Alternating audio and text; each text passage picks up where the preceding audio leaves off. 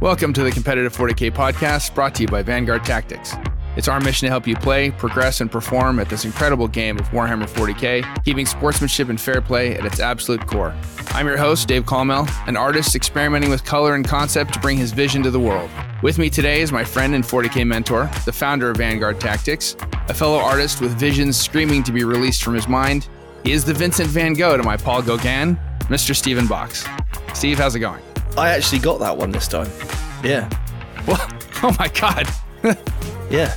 I studied a little bit of GCSE and A-level art back in the day, so, I know my Van Gogh, so yeah, it's all good. Awesome. And also with us today, we actually are not going to have a sponsor acknowledgement because our sponsor is here. Ladies and gentlemen, James Otero from Siege Studios is here in the house. Hello. How are you all? Good? I'm doing great. Yeah, great. Dude, it's great to have you here. Yeah, no, big thanks as ever to have me on. Really, really appreciate it a lot. So, what's been going on at Siege there, James? What's new? What hasn't been going on? It's been super busy as ever. Things have gone a bit crazy over the last last 2 quarters. So about four and a bit months ago, we launched a new brand at Siege. So we launched Warrior Workshop, which is like our tabletop alternative. It's a different style. Way more airbrushy, less edge highlighting, and it's designed more for tournament and competitive play, and also just people that perhaps prefer an airbrushy style, really, compared to like box art, heavy metal, which is what we've been doing for 10 years or so. So it's something a little bit different. But since we launched it, didn't know obviously how it's going to go down, and we've said whole new demographic of customers perhaps that haven't even used this before, and a lot of our clients that maybe just want something that they can put on the table for tournaments and not having a cabinet, or just something a little bit different stylistically that they like, that gives them a different option with us, which is the uptake's been really, really good, like very short space of time. That's created a huge recruitment requirement within the company. So I've been recruiting like a madman for the last sort of couple of weeks or so. The Siege side is obviously just as busy, so it's still really, really busy. But yeah, it's been busy as ever. So yeah, I'm always running around like a maniac. So yeah. Oh, it's awesome. Honestly, it looks like it's been absolutely crazy for you. I know we've had loads of conversations about what's been going on, but I thought what a great opportunity to obviously tell the listeners what you've been up to. And I saw, was it over the weekend, you just had one of your things at Bad Moon's Cafe, like a tutorial, some workshops. What was going on there? Because I saw some people playing around with some green stuff. Yeah, we obviously teach physical classes all across the UK, and we had on the Saturday we had just an airbrush 1-day class. So it's a class where we just obviously get people who maybe haven't used an airbrush as much, or maybe aren't as sort of knowledgeable with it, and get them up to speed on doing various different things with it. So that was a Saturday, and then you're quite right, on the Sunday we done the very first sculpting class. So it's something we wanted to do for quite some time. Obviously, with various members of the team in the custom service character creation brand here at Siege that are able to sculpt green stuff. One of the team very keen to teach classes, so we sort of started with our first sort of venture into sort of like teaching people how to sculpt at a very sort of foundation level. Things like skulls, bones, flames, kind of like doing Legion of the Damned models. It's something quite nice, organic shapes that are instantly recognisable and that people sort of know immediately. There's no sort of like doesn't need to be as much a forethought before it to just try and get a complex shape on. It's quite a rudimentary, easily visible and understandable shape. So yeah, so that was good. Yeah, they both were really good classes. Great bunch of students on both classes, and yeah, really, really good weekend. Where can people find out about the classes that you've got going on in the UK? So jump onto the Siege shop on the website. So we have got a tuition tab, but that's currently being sort of revamped and changed. We're doing some different bits and bobs on there. So just go straight into the shop, select painting classes, and there's other tuition forms on there. So online, we sell PDFs individually as well, and also you can book one-on-one tuition sessions with us. So there's various forms of tuition in the shop. Just click on any of those tabs, select those categories on the drop-down category, and then you can just obviously see all the classes and everything we've got going on. No, brilliant. No, love it, mate. Okay, awesome. So obviously, Guard are out. What are you thinking? What are your thoughts? Well, other than Red Maniacs from Baal, anyone who knows me knows that I like a certain 80s action hero inspired army. So lots of aggressive, naked Rambos running across the table. are pretty much my jam when it comes to Imperial Guard. I still use the old kit as well. It's for me the ridiculously oversized proportions on the models just work. To be honest, when it's sort of like it's that real sort of nod back to the 80s kind of action films that we just don't have as much anymore. So yeah, they're awesome, and I'm super keen to see what the new Dex is going to bring for them. Nice. What do you think of the new Rough Rider models? Love them, absolutely love them. I think it's they've been gone for far too long. There's nothing like charging giant aliens with cavalry. I mean, fair chances and all, but yeah, they're really cool. I think, and I think the fact that you can have like I think if memory serves correct, and you guys are the best people to correct me on this, but I think you can have an army of Rough Riders if memory serves correct. So, well, you can take 3 units of Rough Riders, and they're around 200 points a unit. So you're probably weighing in around 600 points of an army. So I mean, that's a sizable chunk. That's a sizable chunk of Rough Riders. And then obviously, let's be honest, Leonidas, whatever his name is. What are your thoughts on that model? Love new Solar. Absolutely love it. I think that look, this industry and game is nearly 36, 37 years old, and I think that it's good to always nod back to the nostalgia of earlier things and keep things sort of in the art and the models and the ranges. But it is nice to incorporate new things and see a bit of progression as well. I think that is also really important. Otherwise, things do stagnate a little bit. There's been some, a lot of people have had some questionable kind of responses to kind of Yarrick being killed off and things like that. And to be honest, I just think it's good to sort of have something new and it reinvigorates the range a little bit. It gives different options. And that's just from a gaming perspective. I mean, as a painter, it's a beautiful model. There's so many awesome little details on it. It really nods to kind of like the Napoleon kind of like horseback artwork. It's a really cool piece, and I think that you're going to see it in competitions. You're going to see people just painting it because it's a really, really lovely model. So yeah, I think it's a great little thing. Well, we're definitely going to see it on every single Guard army because the rules are just absolutely bonkers for him. So yeah, I mean, I think we're definitely going to see him. I mean, I think he's around 170 points. So by the time you've got 3 units of Rough Riders and him, that's like 770 points of just horses. Yeah, that's and brilliant. Then obviously we've got the new Kassakin models as well. I mean, for me, they were like they're great. Probably like my most favorite models of back in the day, the Kassakin. And when they brought out Scions, they were kind of cool, but they were never quite Kassakin. And what do you think of those? Really, really good. I think it's a great decision to bring them back, but to give them an updated model. I like Scions as well. I think Scions are great. But I think that the kind of more chunky, boxy armor that the Kazakhins have got, if you nod back to the metal ones, I think they're great. I've always thought they were the epitome of Stormtrooper. They really were, like for 40k. And to see them again, but just in plastic with lots of different options, is just a really nice thing to see.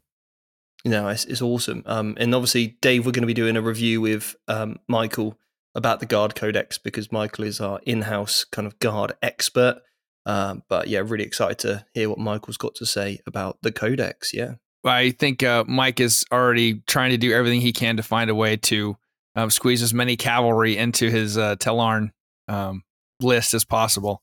He is all about the cavalry. Yeah, and they're so strong as well. I've seen them on the tabletop, and they are no joke. They absolutely destroy anything they touch. The issue is getting them there, but that is the commander's challenge, I think. So anyway, we'll head over to that interview now with Michael, and you can hear all about Michael's expertise when it comes to Guard. And obviously, James will be seeing you again at the end of the show for our Battle Ready segment. I'm happy that the Battle Ready segments are back because I learned so much from you, and it's great the fact that the rest of the listeners can as well. Yeah, no, I'm always happy to sort of advise or to give advice or to from what I know. So thanks for having me back, and thanks for letting me do them again. Thanks for coming on. All right, now we'll go over to my interview with Mike when we started doing the first part of the Imperial Guard Codex, Astra Militarum. All right, thanks again, James. And now, Mike, let's start digging into the new Astra Militarum Codex. Since we're gonna do sort of a hybrid episode, and because a lot of people are asking about all these brand new shiny units, Mike and I talked, and we're gonna just start with datasheets this time. And we're going to go back in time for the next part of this to do the regimental doctrines and the warlord traits and all that fun stuff. So we're just going to start with Datasheets. So Mike, let's kick us off, man. What's the first one we got to talk about? Well, we've all seen him. Most people seem to have a love-hate relationship with him, but it is none other than the Lord Solar Leontus, who is, of course, brand new to the narrative, brand new model. And I know there was a lot of skepticism about him being an Age of Sigmar model, but I personally, big fan. Don't know what your thoughts are, Dave. Well, setting aside just the simple question of cavalry, horse-mounted, troops in the 21st century, let alone the 41st millennium, there's setting aside that. I don't see a problem with it. We've already got, the Imperial Guard is shown that they don't care about throwing human lives away by the millions. What do they care about horses too? If they can get some horses through, cool. If not, meh. So, and isn't Leontus riding a mechanized horse? Yeah, I believe it's like a cyber horse. I believe it was a horse, natural horse at one stage, but it's had cybernetic. Yeah, changes. It looks like it's got at least some Terminator parts welded onto it or replaced. So, I really don't have a problem with it. It certainly suits the overall flavor of the Astra Militarum being this large galaxy-spanning army of, humans who are, all about their, as much chivalry and pomp and circumstance and parade brigade stuff as they are about just smashing their enemies into paste. So I really don't have any like strong negative feelings about it. I'm not an IG player like you are. So if somebody puts that down, I'm not going to go lame or anything like that. Okay, cool. Great. I just remember one person from the feedback was like, this model has put me off playing Imperial Guard. Oh, get over yourself. And exactly. But speaking of pomp, let's talk about Leontus's datasheet. So, he's a 12-inch move, weapon skill, ballistic skill 2+, as you'd expect. Strength 6 on the get-go, which is pretty strange for your average human. T4, sure he's on a horse. 8 wounds, so he can be lookout sir protected, you might expect. 6 attacks, only a 3-up save. And then we've got his weapons. Now, his pistol, Dave, is 2-shot, strength 8, AP3, flat 3 damage. He has the coolest relic pistol in the game. Yeah. And it's not a relic you can put on anybody else. No. That's gonna at least that has the potential of drilling a couple Terminators off the table per turn. So exactly. And it's strength 8. That's tanks you're killing. And 12-inch range for I think that's a legit profile. Yeah. He's packing. And he's got Conquest, which is his sword. Strength uses a 6, AP3, flat 2 damage. Nothing special with that.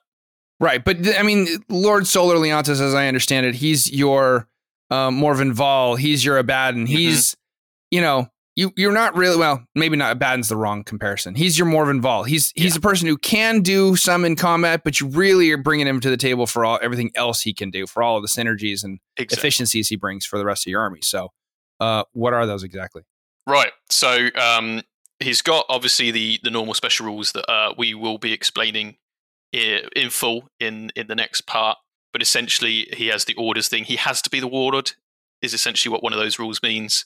He doesn't have to have a warlord trait, as you expect with Nephilim as it is, and then he gets whatever doctrines or traits you pick for the army, because he has the regimental keyword and he's got regimental tactics.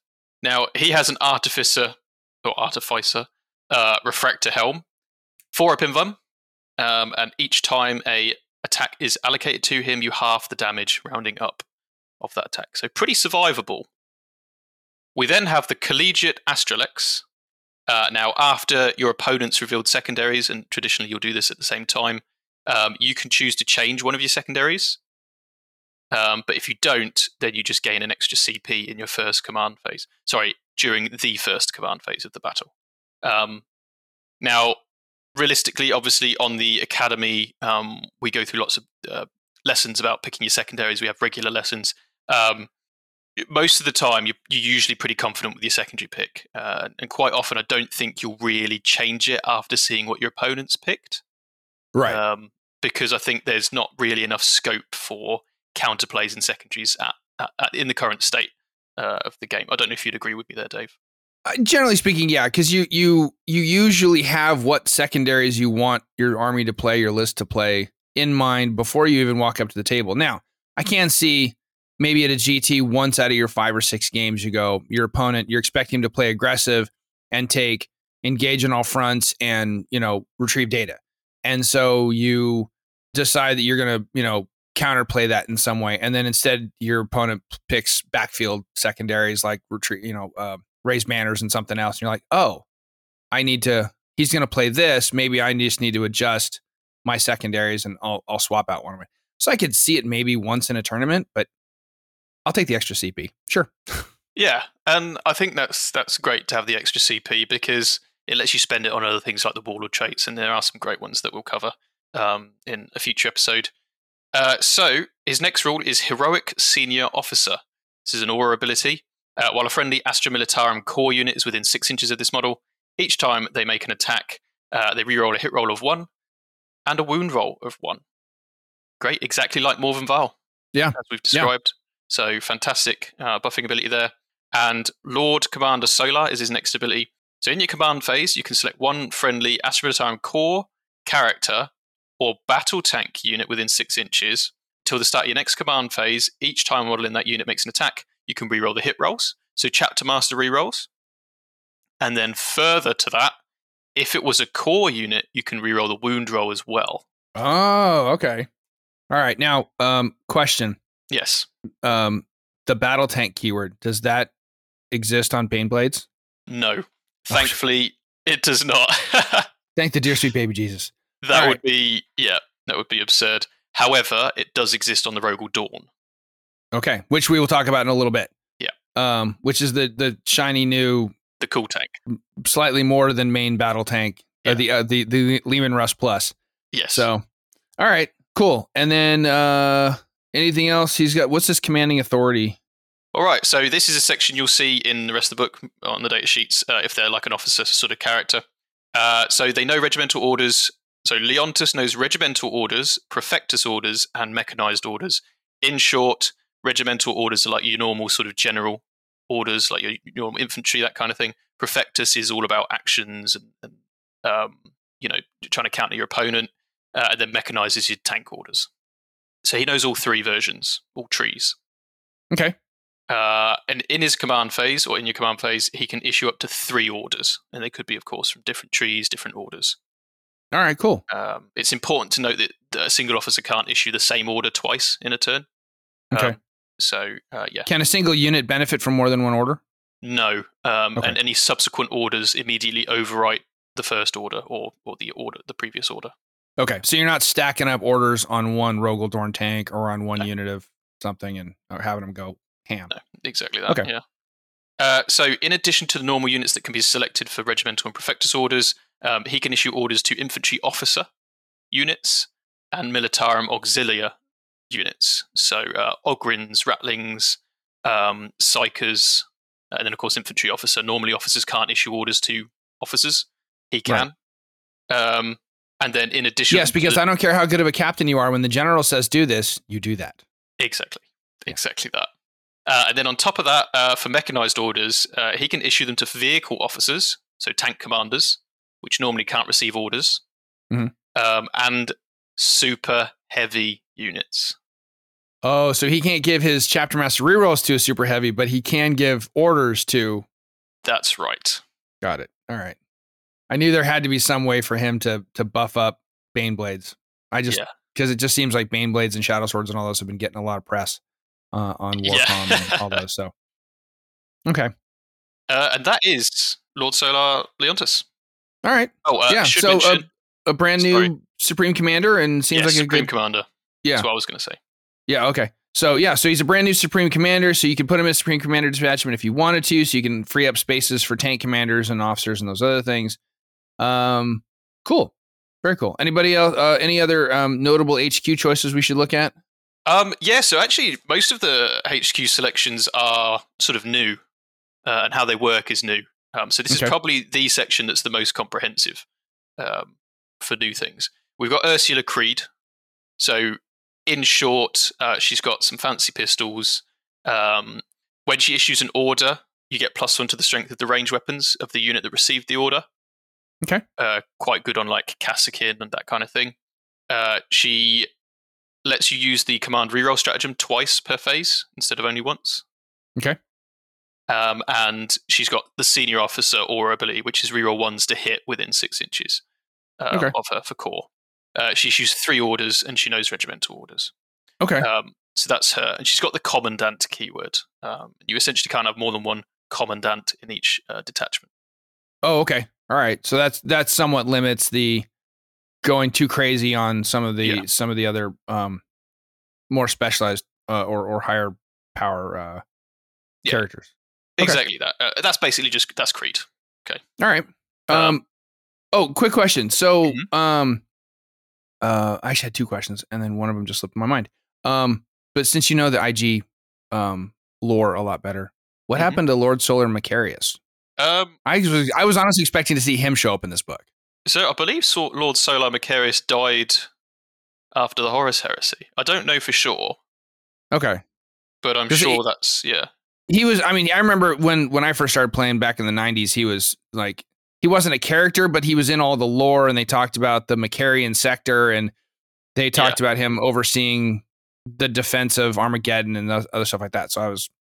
I assume he's died some time back. Okay. If you're interested, listeners, go and check out the old model, because that will give you a better understanding of why Lord Solar Leontus looks how he does. Oh, was there a model for Macarius? Yeah, there was a model for Macarius. Oh. A long time back, and he had rules as well. But it's quite an ornate model. Yeah. Yeah. Okay. I remember the pictures and stuff of him being, that talk about pomp and circumstance. He was, yeah. So who else do we need to talk about in the HQ section? So there's Acadian Castellan, which is like a less good version of Creed. But but this is an officer that's on their own. It's an independent sort of character officer. There is no like platoon commander. There's no company commander anymore. That's gone from the old book. So that's completely changed sort of how those guys work. The Castellan issues 2 orders as well. That's also important to note. We have a tank commander. I'm going to very briefly touch on this guy. Doesn't have a ballistic skill 3+ anymore. This was the big change for this guy. So a ballistic skill 4+. But of course, turret weapons, you get +1 to hit with your turret weapons. So hitting on 3s with his turret weapon. But all of his other weapons hitting just the same as a normal Leman Russ. He is in effect just a Leman Russ that can issue orders. That's basically all a tank commander is. Okay. And of course a character. I will step in and gripe here that the Astra Militarum's Demolisher Cannon is better than the Space Marine one, because the damage is D3+3. There was a serious arms upgrade right after apparently the Space Marines got their Codex. Yeah, so laser cannons. Apparently, Space Marines are still dealing with old generation weapons, whereas everybody else gets the upgraded demolishers and laser cannons. Yeah. Well, they just gotta suck it up, Yep. Next, we've got 2 data sheets that are kind of the same. We've got Platoon Command Squad, Cadian Command Squad. This is really interesting. This is a HQ option now. It used to be an elite's choice, and it used to just be 4 guardsmen, essentially. Now, you have your commander, and you have 4 guardsmen with him, or with her, and that is a unit on its own. It does get Lookout Sir, because there's at least 1 model with character in there. But you have this command squad. They can issue 1 order each. One's Cadian, one's just normal. You got your Voxcaster to issue orders at range. You got your Regimental Standard, which is now a 6-inch aura of reroll 1s to wound. So that's pretty good. So you used to take command squads to spam special weapons. That used to be a thing. Now you take a command squad for its ability on the battlefield to buff and issue orders to Voxcaster units. Okay. That was the other question I was going to ask you too, was with regards to orders, do Voxcasters help increase the range in that? And the answer is obviously, I guess, yes. Yeah, but so 24 inches. But it looks like they have to have the Master of Vox. That's right. Yeah, so it comes with... So Ursula Creed and Solar Leontus don't have that, so they're not throwing their orders across the table, but the Platoon Command Squad and the Cadian Command Squad can. Yeah, so this one's maybe a little bit of a miss for me. Other officers can't use Voxes in squads that are nearby. Previously, that's how it used to work, is if you were within like 3 inches of a Vox caster from a different unit, you could then spread the order using the Vox network. Only the Master Vox here can issue Vox network orders. Okay. Yeah, so that's the command squads. We'll come to attaches a bit later. Strachan's still here. Yes. He's a beast. He's a legendary character. I love that Iron Hand Straken's still here, or Strachan. Primaris Psyker. Now it does 2 psychic powers instead of 1. Okay. Significant change. And then we have Gaunt's Ghosts, which are actually pretty good. I won't go into all of their rules because they've got 6 different guys, about 20 odd wounds, and a bunch of different rules, including a fight last. But Yeah. That's Gaunt's Ghosts as a HQ Yeah. choice. I only know that was coming because my friend Red Powell, who lives just a mile or two from my house, when he's not, because he's still in the army, so he's stationed elsewhere, but his family lives not too far from me. And he's all about Gaunt's Ghosts, and there's another one that's in all the lore. The Cyaphas Kane? No, it's something with a T. The Tanith? Anyway, it was the Tanith First and Only. Yeah, he's a big fan of the Tanith First and Only. So yeah, understandable. Gaunt, the commissar, he actually knows regimental and prefector's orders, so there's lots of tactical things you can do with that. All right, cool. Right, regimental attaches. All right, what is a regimental attaché? Okay, so when you're mustering your army, you can add an attaché to a command squad, but no more than one of each type of attaché can go into a command squad. It's deployed as part of the unit, and it essentially functions as another model in the unit. It's a unit upgrade. It's a unit upgrade, essentially. Okay. But you add the model to the unit. Got it.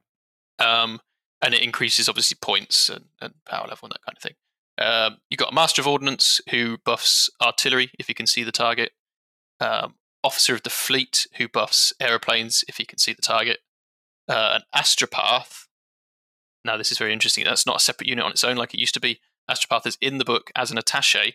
Really important, the Astropath doesn't have the character keyword, so can't do psychic actions for secondaries. Right, so that's one for you listeners. If you see that happening, you know that it can't. But has its own psychic action to get you a command point, which is quite cool. Oh, okay. And has no debuff to its casting ability. It casts as a normal psyker. Yeah, but it's a warp charge of 7 to get that extra CP. That it is unfortunate. Yeah, that kind of sucks. Yeah. We then have the bodyguards. So if you have all the bodyguards, so basically it's an Ogren bodyguard or Nork Dead Og. So he's still in the book. Yeah.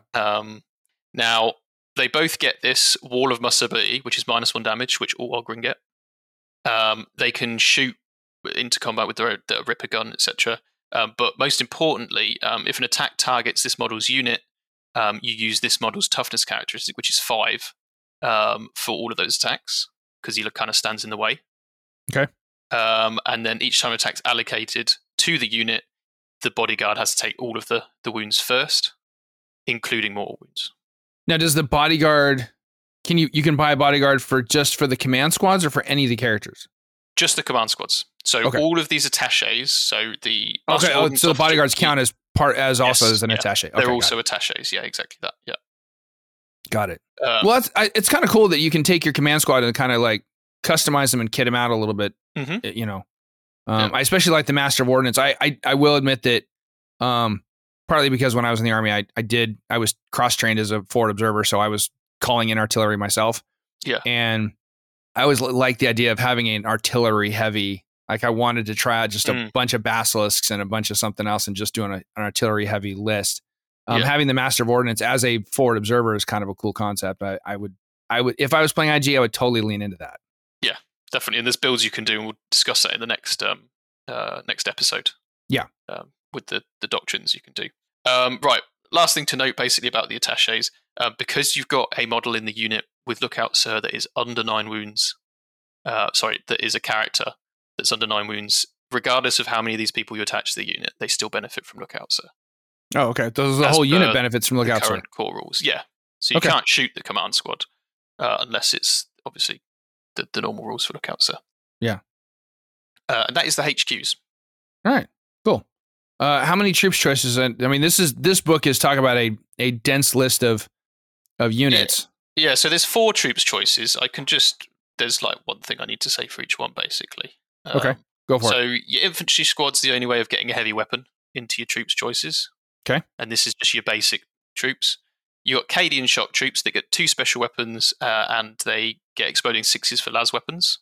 Okay. You got Death Corps of Krieg, which have you can't wound them on anything. You can't wound them on 1s or 2s, basically. Oh, they just have built-in baby transhuman. Exactly that. Yeah. Very cool. All right. They can take a medic, 2 special weapons. You have Katachan jungle fighters who have exploding 6s to hit in combat. Nice. But the only special weapons they can take is 2 flamers. And that's the but if you're going to use them do they have any sort of like sneak forward or infiltrate rule? Unfortunately not. Oh. They're all sort of, that's it. So getting them into combat's going to, you're loading them up into a transport, or they're hoofing it and might maybe someday get there. Yeah. Yeah, you can get there are regimental doctrines for forward moves. Okay. The game. So that is potential build if you wanted to go mob close combat. Those are the troops choices. Obviously, you have like Katachan keyword or Krieg keyword or Cadian keyword, which do trigger certain stratagems we'll talk about next time. But the important keywords here, they've got the platoon keyword, they've got the core keyword. Okay, yeah. Did they and obviously we'll talk about that, but did they bring back the like Ice Core Valhallan guys and the Talaran or no? No, unfortunately not. Because I know you're a big Talaran fan, so I am. Yeah, you can build an army to have rules that reflect that. What's the word? That regiment, right? But if you want to run loads of the models, either just say that they're all Cadian shock troops or they're all Kriegers, or run them as just infantry squads with the infantry squad data sheet. Oh, okay, all right. Because they don't sell the models anymore. Yeah, that sucks. I kind of dug the because the Talaran guys, I saw those right when I got back from the Mideast, and I was like, that'd be kind of a cool, sort of Lawrence of Arabia style thing to put together. So yeah, exactly that. Yeah. Did they come out with Death Corps of Krieg box sets, or is it just there's the Kill Team box, right? Yeah, so it's the Kill Team box, and you get the squad in there, basically. Okay. Yeah. All right. And it's sold out pretty much all the time, understandably. Yeah, those models are awesome. The dudes in the gas masks and all that, they look legit. So yeah. All right, elites. I see Sylvester. Sly Marbo's back. Yep, Sly Marbo. He infiltrates. He's kind of just what Sly Marbo used to be. He's a cool choice. Obviously, a bit of a glass cannon. Interestingly, has the platoon keyword, so he can receive orders from officers, which I'm not sure whether that fits the bill, but hey ho. And he's got the melter mine and regimental keyword, so he benefits from whatever trait you take. Yeah, I remember he used to have the mine, like going back to like when he first appeared in like whatever 5th edition or whatever it was. Yeah, that's cool. So I also noticed something looking at the model when I was just cruising around. It was either Warcom or the GW store page or whatever, and I just noticed that Sly Marbo's model is carrying the exact same gun that Sylvester Stallone carries in First Blood Part 2 as Rambo. When he starts off he loses the gun pretty quickly early in the movie, but like that's the gun he starts off the movie with, and he's of course got the giant Rambo knife too. So yeah, that's a great total 80s callback. So anyway, all right, moving on to elites. Yep. Kasrkin. Now we got to talk about these. Yeah, there was some chat this morning on our group chat between Kasrkin and Scions. So and the consensus seemed to be that Kasrkin are the way to go now.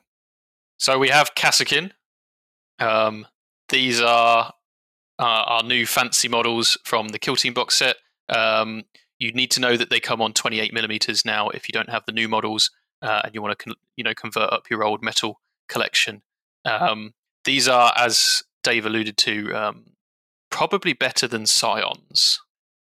So we're looking at a 3+ ballistic skill, 4+ armor save, 2 attacks in combat. So they're not too shabby there. The las gun, the hotshot las gun, has improved. It's now range 24, which means it's rapid fire at 12 inches, which is much, much better than it was previously. 18 inches. We then have 4 special weapons in the squad. You can take 2 of any specific one. you'd probably be looking at maybe 2 plasma guns, 2 hotshot volley guns, or 2 melter guns. You can take a sniper in addition to that. Then you could take a melter mine that gives you the melter mine keyword, a vox caster, and you can obviously change your sergeant's weapons. The Kassakin are special in that, in addition to the 2 doctrines you pick for your army, or if you chose born soldiers, you could just keep born soldiers, and we'll talk about that in the future. You can choose 1 doctrine from the pages that no other unit in your army has, and they get that doctrine in addition to everything else it has.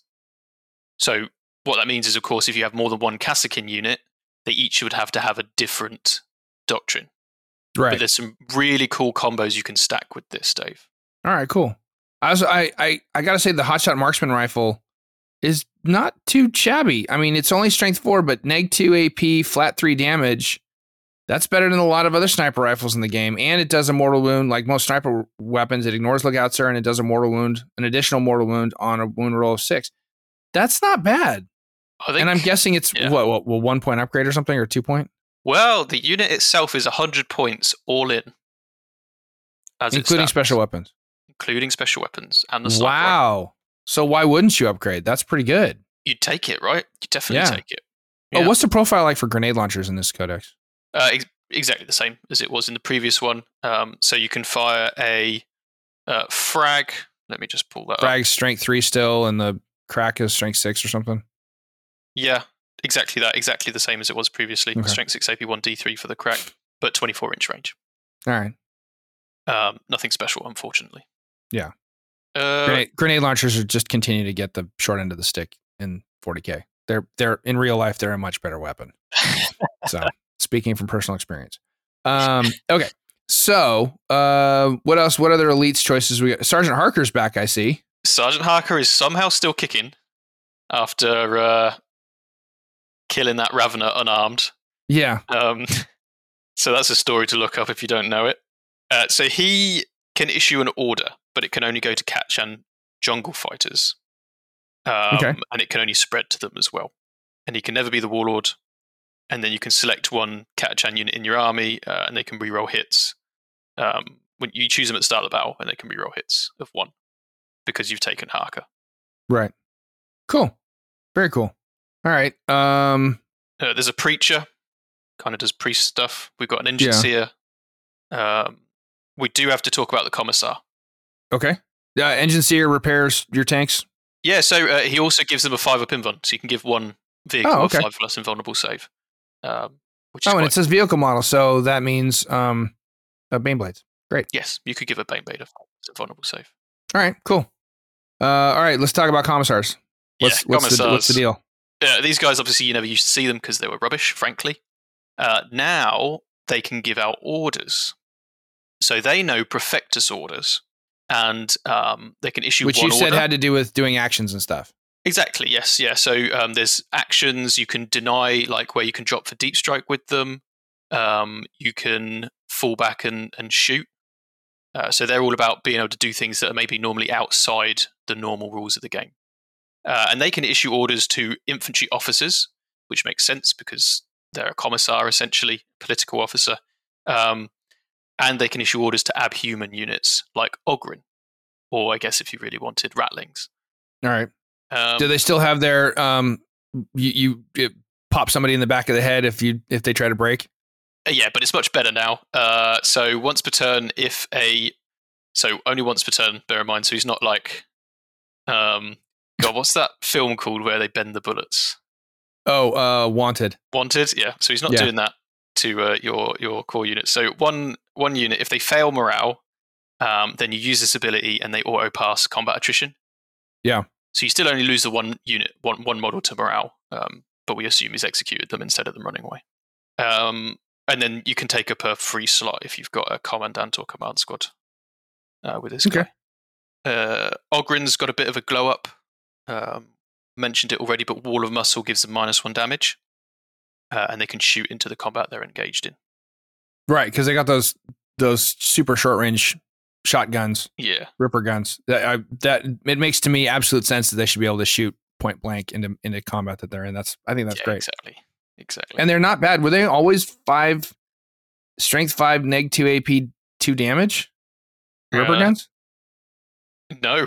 That's part of the glow up too, isn't it? Yeah. The Ripper gun's much better now. Yeah, way better. Yeah. And they get AP1 in combat as well, which is nice as an aside. 4 attacks on a base Ogryn as well is a lot. They used to get +1 on the charge, I believe. And they hit on 3s in combat, so not bad. Yeah, not bad. I'd roll with at least one squad of them just as a countercharge unit or something. Yeah. Then there's Bullgryns, which is of course are more melee orientated. I say with quotation marks. We have the option between a 4-up invuln and a 2+ save. This is the same as it was before, basically. But again, with -1 damage, a 2-up save, and 3 wounds each, they can become quite annoying to shift. The Bullgryn Maul, unfortunately, has stayed pretty much as I say, unfortunately. I think it's fine as it is strength 7 in combat, AP1, 2 damage. It's a melee autocannon. That's right. And we know how much we love autocannons this game. But I mean, I could see where you could have a unit of Bullgryns following along as a lookout Sir Shield for one of your characters. Mm-hmm. And there are ways to buff these, but we can talk about that next time. But there's some strange combos where if you can issue orders to certain people, you can get combos you wouldn't normally expect. Okay. Ratlings are back and look to be generally useless. Well, I mean, it's 50 points for Rattling squads. You probably might stick one in there. So now they can set up anywhere that's 9 inches away from the enemy deployment zone and enemy models. It used to be 18 away from, which may as well be in your deployment zone. Right. So if you need like a really cheap screening unit, Rattlings is probably a go-to. All right. But yeah, otherwise, I wouldn't expect them to do any damage or anything like that. I think they're a technical piece, maybe move blocking or infiltrating. Yeah, with their sniper rifles being heavy 1, strength 4, AP 1 damage, meh. Yeah. And there's 5 of them come in a squad, so I mean, at 10 points a pop, yeah, what are you expecting? But yeah, still, yeah. I've also never quite understood the idea of, hey, these guys we're going to give these guys infiltrate or something sneaky to get them forward, and they have really long range guns. That's counterintuitive. Yeah. Snipers usually you would want someplace, further back. Yeah. But what do I know? Not every unit can be, absolutely amazing. I was going to say, warriors. Your snipers usually want to be either somewhere high or, as you say, somewhere long away with a great field of vision. But in 40k, we don't always have really high viewpoints and things, do we? So yeah. Snipers are one of those things that maybe need some sort of a second look in 10th edition or something, or in 9.5 or whatever. But on the next page, I do believe it's your unit, Mike. It's my unit. It's my favorite unit in the entire book. Tell us about it. Tell us the story. This is the Attilan Rough Riders. I've had these on the shelf for 6 years since they moved to Legends. And I've got 20. So I am so glad these are back. So if you're coming to LVO, get ready to get run down by cavalry. I'm going to bring them if we can, yeah. Yeah. Because they do not play around. Let's go into some of that. So 12-inch move, so they're rapid. Hitting on 3s in combat, which is relatively rare for Guard. So quite reliable combat hitting. Strength 4. Okay, we'll come to that later. Toughness 4, not bad. 2 attacks each and 2 wounds each. Okay. 4+ armor save. So it's nice they've got a better save than like a normal infantryman. Yeah. Right. Weapons. Now, base, you have a hunting lance. Now, before you select targets, you can select one of the profiles to use. You can use a frag tip. This is strength user, AP1, 1 damage. Each time an attack's made with this weapon, a successful hit roll scores 2 additional hits. That's not even on 6s. If you hit, you get 2 additional hits. 1 horseman can hit 4 times with this relatively reliably. Nice. And you're rolling a squad. Are you going to play these in the units of 5 or 10? So I'm probably, just because I want to use them all, probably 1 unit of 10, 2 of 5. Obviously subject to the rule of 3. So yeah, 2 of 5 I think is a good sort of trading piece, as we call it. that can go and dig yourself out of a combat situation that you're in, but they're probably not going to survive much on the charge or shooting backwards. Right. Okay. The melter tip, though, Dave. Oof. This is strength +2, AP 4, flat 3 damage. So a squad of 10 guys is coming in with 10 strength 6, -4, flat 3 damage. It gets better. Melee attacks. If this unit charges, they get +2 to their strength characteristic. So it becomes a melt a charge. Yes. Awesome. And as long as you, which I know you as a highly capable player would, maneuver correctly to avoid Overwatch, this will run down those pesky Zinch flamers all day, every day. Yes. In fact, love it. It probably runs down most things. Yeah. If you've got enough of them. Yeah. Which leads me to my next thing about these guys. 1 per 5 can have this thing called a goad lance. Now, this is strength +2, so it's going to hit at strength 8 when you get into combat. AP 3, 2 damage.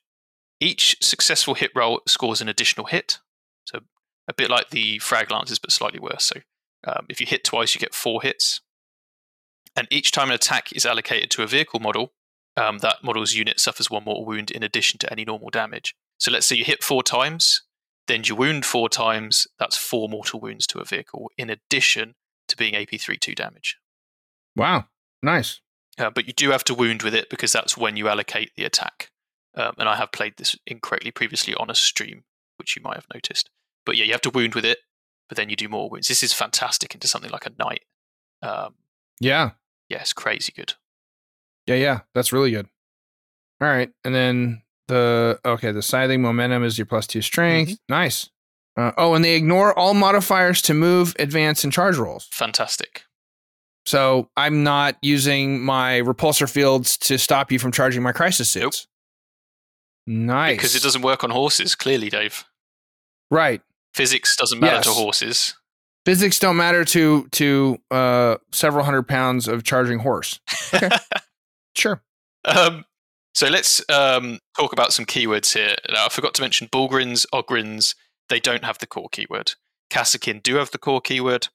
Rough Riders also have the core keyword. Rough Riders also have the platoon keyword. So you can issue regimental orders to them. Or Prefectus orders. All right. The only trick you're going to have there is trying to keep up with the Rough Riders to be able to give them. Yes. Thankfully, there's orders. a very famous character on a horse, Dave. There. I believe there was at least one character you might throw up there with a horse. I got that. All right. And I can just hear I can hear Smithers in your mind, Mike. But obviously with a slightly more British accent, going excellent. Yeah, love them. Horses, I think they're great. Fantastic unit. All right. We now move on to Sentinels. All right. So the Scout one can infiltrate, set up 9 inches away from the enemy. The armored ones, they're higher toughness, better armor save, and they get +1 save to their against damage 1. There are much bigger bases now, like much bigger. Okay. But the most important thing about these guys is their core. They have platoon keyword and squadron keyword, so you can issue either regimental prefectus or mechanized orders to them. So they're really quite a flexible unit. Okay. All right. You think that Sentinels are going to be something that a lot of people are going to feel? It's one of those things that's going to be fairly common to see. I think they're pretty good. There's some real good stratagem support for them. Because they're core, you can give them full rerolls to hit and wound from Leontus. So if you pack them with weapons, hunter killer missiles, you can get a lot out of them in the first turn of the game. So I think, there's definitely play. If they weren't in the fast attack choice slot along with the horses, I probably would run more. Okay. Yeah, Hellhound hasn't really changed much, but it is now 1 data sheet. So all the different weapons roll in. They're all just a Hellhound. And when you take the unit, you can only take 1. There's no 1 to 3 anymore. Oh, okay. Yeah. So that Hellhounds, and you're taking Sentinels in squads of what, 3? Yeah, 1 to 3 still, but Sentinels stay together. Okay. They're not splitting up like Helverins and... Yeah, exactly that. Yeah. Previously, Hellhounds used to be like that, but not anymore. All right. Okay. So probably not going to see Hellhounds too terribly much. Unfortunately not, I don't think. Yeah. And now we move to the part you've all been waiting for: heavy support and the Rogel Dorn battle tank. Yeah. Here it is. Clocking in. How big is it? They haven't released the model yet, have they? No, but they've done scale photos of it next to a Lehman Russ. Oh, okay. It's big. So if you can look online and see that it's almost, is it exactly almost halfway between the size of a Lehman Russ and a Baneblade? Yes, I would say if you're familiar with the Forge World Macarius line of tanks, it's pretty similar in size, I think. Okay. Yeah. All right. I was actually having a conversation with Major Powell. He and I were texting about, because he's a tank officer in the U.S. Army. And so we were talking about the logistics of how many crewmen you could realistically fit inside of a Lehman Russ versus a Rogel Dorn. He's like, yeah, the Rogel Dorn, he's like, it makes way more sense. It's a much more realistic tank. And so he's all about it. And it gets the thumbs up of realism from an actual tank officer. So that's cool. I'm looking forward to seeing, I always like seeing new models across the table from me, even if I'm going to get run over by them. Yeah. So it is a cool looking model, other than the one schmucks who rides on the back of the turret, hanging out on the little like gunner platform standing out there. Yeah. I mean, that has been a thing I feel bad for that dude. In history, hasn't it? But I don't think that's a modern thing anymore. No. I think that might have been a World War I thing, maybe, when tanks were still brand new. But all right, so there's a couple different gun options on the Rogel Dorn. Mm-hmm. There's the Castigator Gatling cannon. There's the what is it? The Oppressor cannon. Oppressor cannon. Yeah, and then the twin battle cannon. So I take it by your comment that the Oppressor cannon has your love and attention. I like it. It's range 90, D6 plus 3 shots, strength 10, AP3, flat 4 damage. I mean, so yeah, why wouldn't you love good. that? I've never really been a huge fan of the idea of a twin battle cannon anyway. I don't know what your tank officer guy thinks about it, but I actually haven't asked him about the weapons yet, but he's a regular on the Forge Narrative podcast, guys, with Paul Murphy and them. So if you want to, some Australian guy too. So I'm sure Red will have some comments on an upcoming episode. So check them out. But I'm just game mechanics. The twin battle cannon is heavy 2d6 and 72-inch range. The Oppressor cannon is heavy d6 plus 3 and 90-inch range.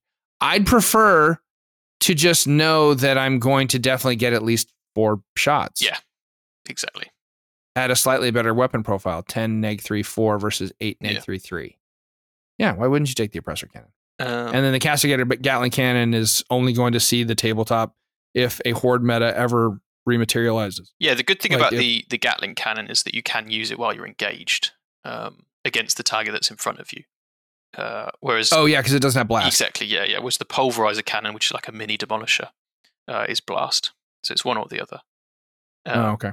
I should also mention, if you don't already know out there, that a turret weapon can be fired even if you're in engagement range, but you have to shoot it at someone that is not the guys in engagement range of you, and it's -1 to hit with it because it's a heavy weapon.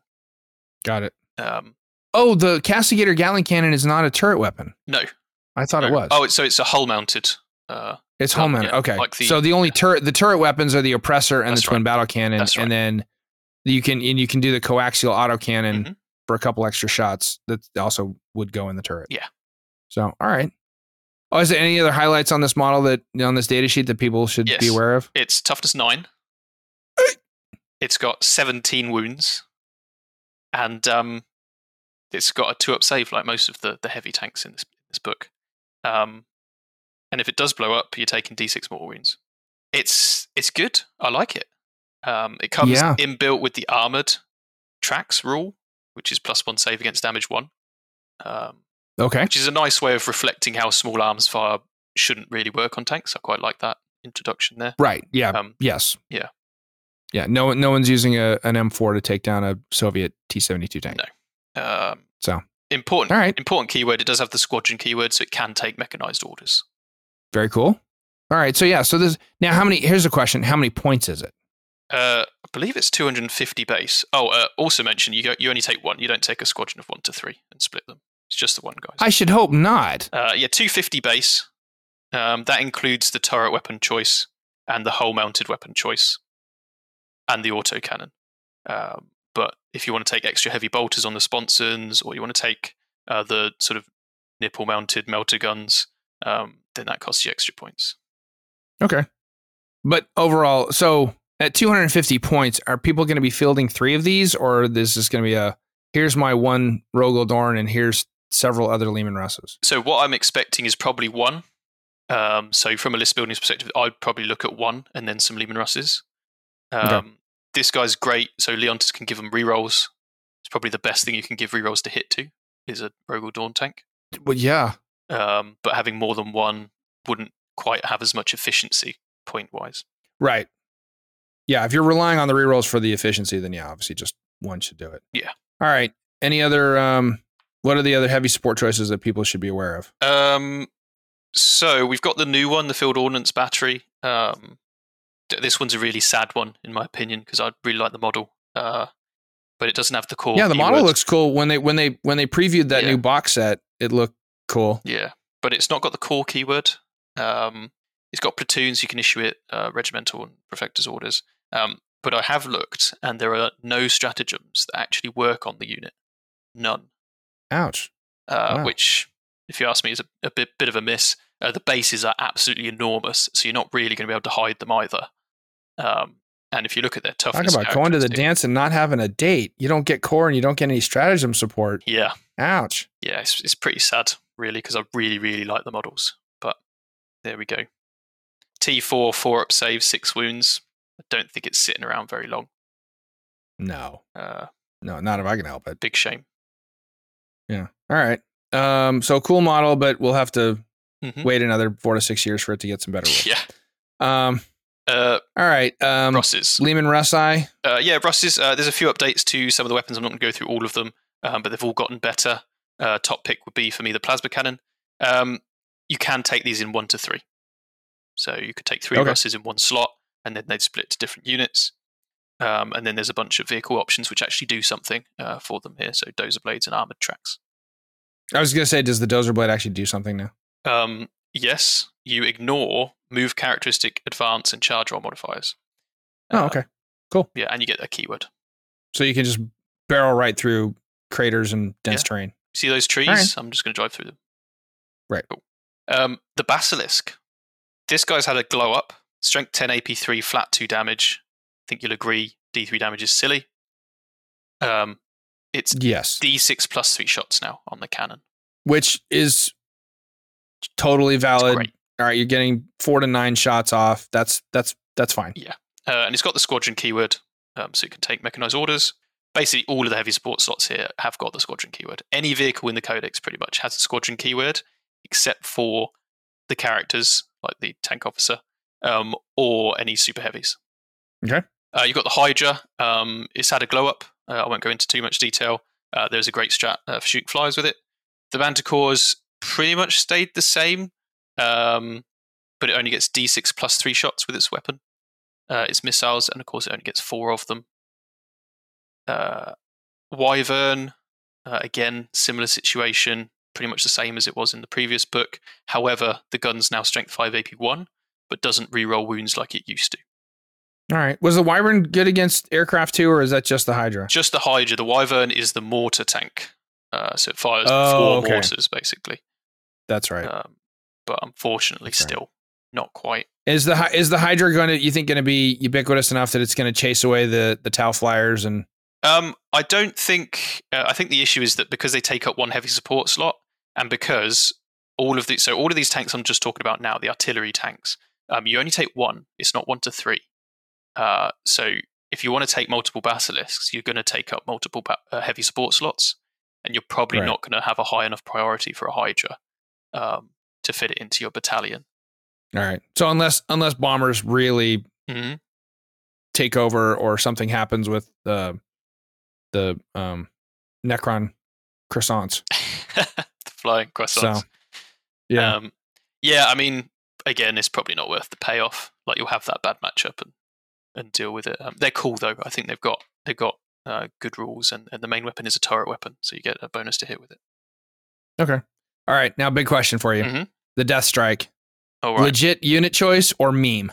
So I think it's a meme.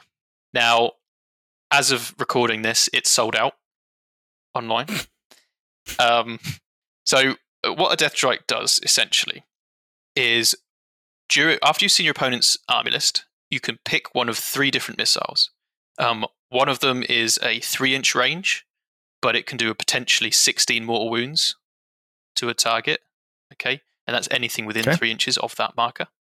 Another one is D3 plus 6-inch range, so quite a bit more, but it's D3 plus 1 mortal wounds, and then to a maximum of D3 plus 3 mortal wounds. And then you've got the Vortex Warhead, which is a bit of a throwback. This one is D3 plus 3-inch range.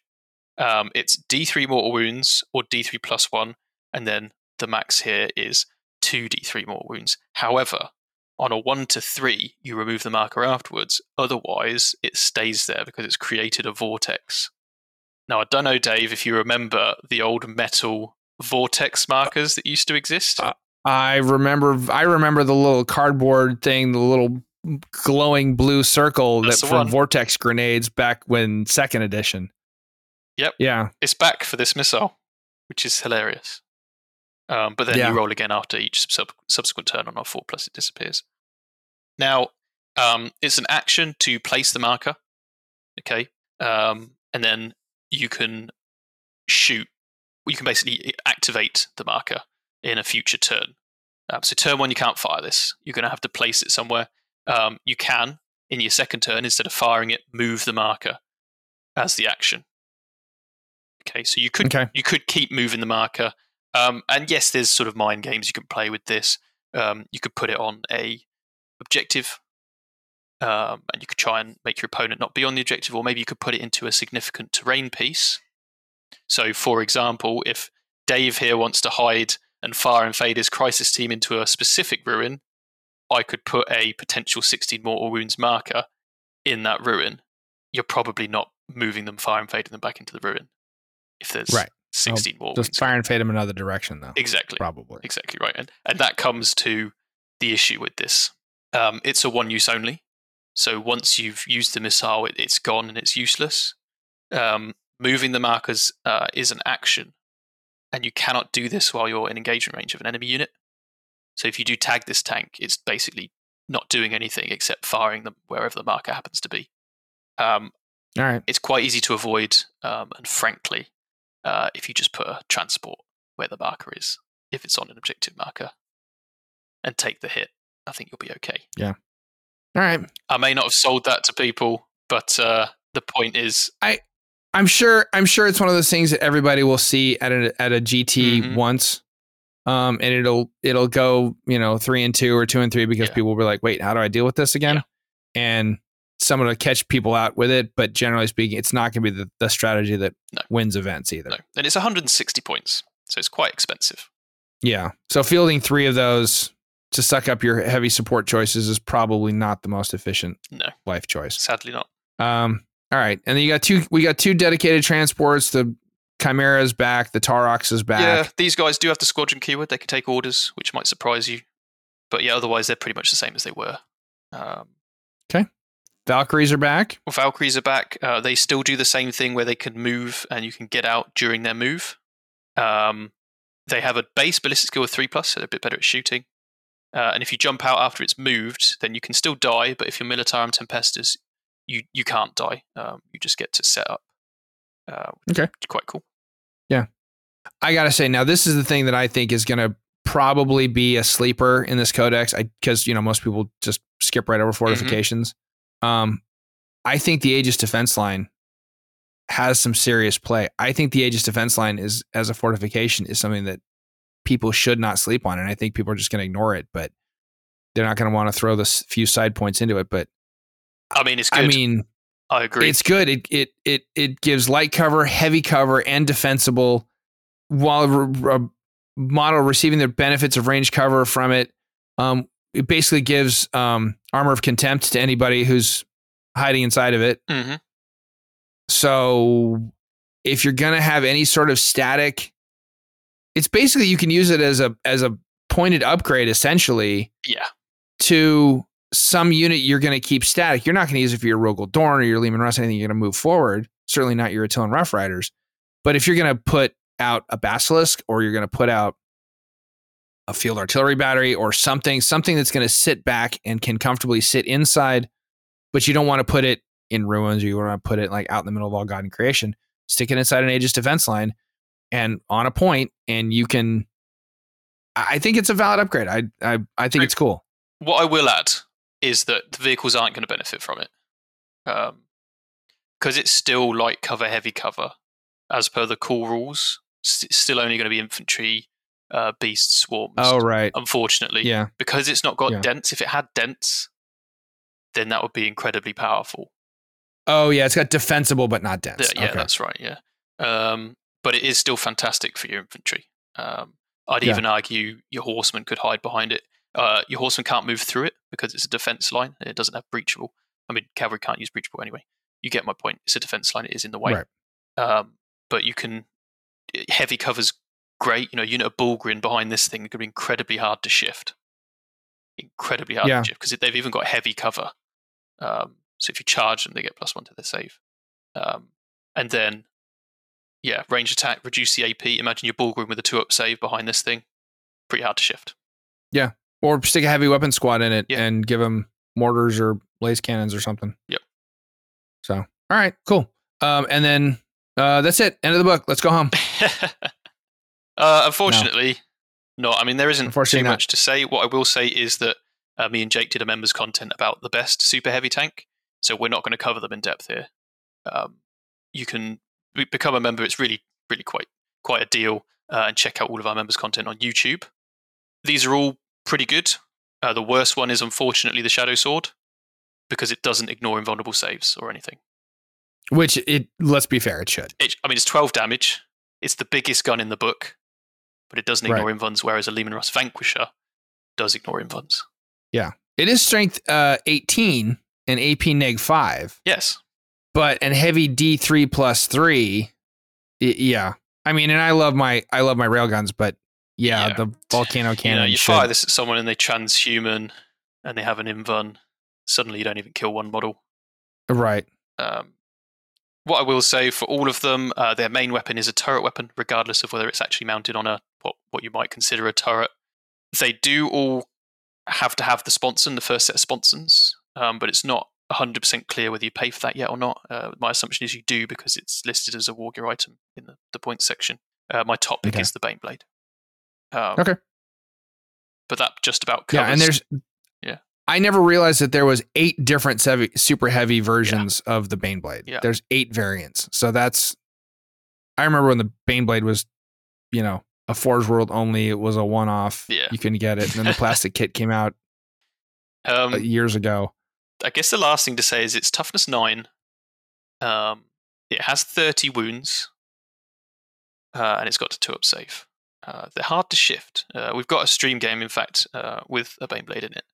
So you'll be able to see just how hard to shift it is. Granted, we do play that game with Armor of Contempt, which is not necessarily confirmed for the Guard. Right.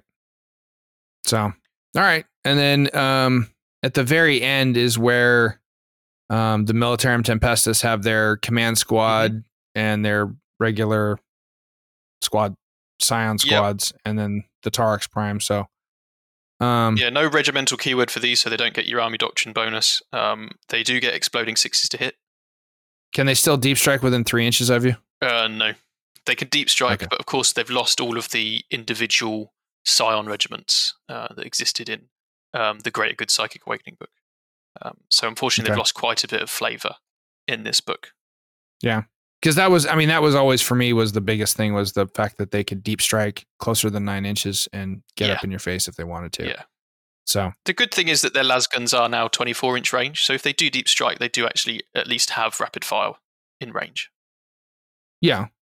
Yeah. But I'm not, even as a Tal player, I'm not super quaky about strength 3, AP 2, damage 1 weapons. Yeah. Well, when we get to the strat section, there is a way we can start making that terrifying. Got it. All right, cool. But for now, we've covered all the data sheets. I hope this was informative for everybody listening. Now we have to move on with the rest of our day. Mike's got, I think, a stream game to get ready for. I do indeed, yeah. You do. And I have other lawyer things I got to go do. So, ladies and gentlemen, thank you very much for listening as always. Don't forget to check us out on social media, look us up, and don't forget to join the competitive 40K podcast community Facebook page. The password this month, don't forget, is Avatar. And with that, I think that's it. I hope everybody has a great week. We will be back. Mike and I will be back sooner, hopefully rather than later, to finish up and talk about the first part of the Codex.